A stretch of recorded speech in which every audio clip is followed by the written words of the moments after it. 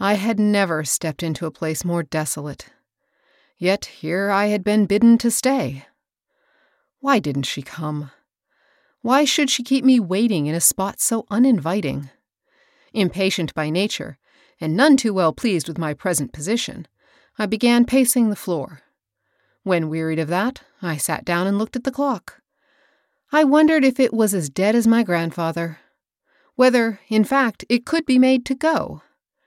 Jumping up, I cast a glance from the window I had managed to open, and seeing nobody in the road, approached the clock with a laugh which, in that dim and stuffy atmosphere, sounded far from cheerful. I had little trouble in setting it going. The key was in its place in the little cubbyhole where the pendulum swung, and soon the silence which I had found so irksome yielded to the steady tick which was one of the strongest memories of my miserable childhood. Tick, tick. What a relief from the monotonous quiet. But I was not satisfied with the suggestion of renewed life. Now that I had started up the clock, the next thing was to set it. Taking out my watch, I found that an hour had passed since I consulted it last at the station. It was now just 23 minutes to 5. Whether, in my abstraction, I muttered these figures aloud, I cannot say. Afterwards, I thought I did, but I cannot be sure.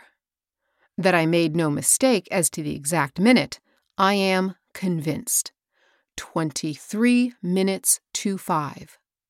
Gratified at the success of this piece of boyish folly, I shut the door on the clock and turned back again to the window. The road was still empty. Breaking into a loud whistle, I began pacing to and fro between the window and the table, when my eye suddenly lighted on a wad of paper lying on the table, which had been as bare as my hand a moment before. Lifting it, I opened it out and saw that it held one line of writing.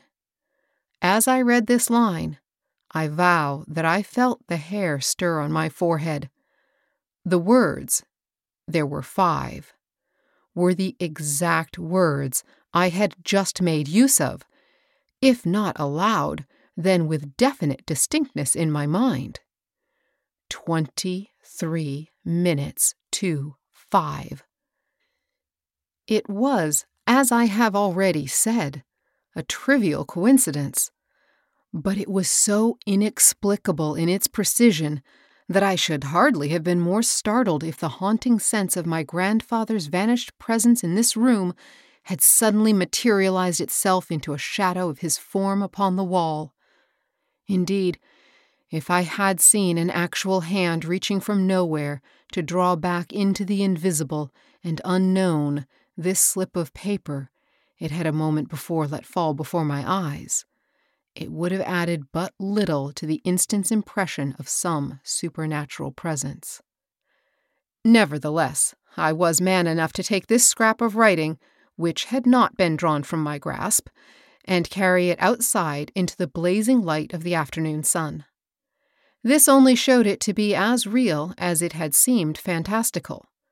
The paper was cream-laid, the writing masculine, my grandfather's no doubt, and the words the precise 5 I have already repeated.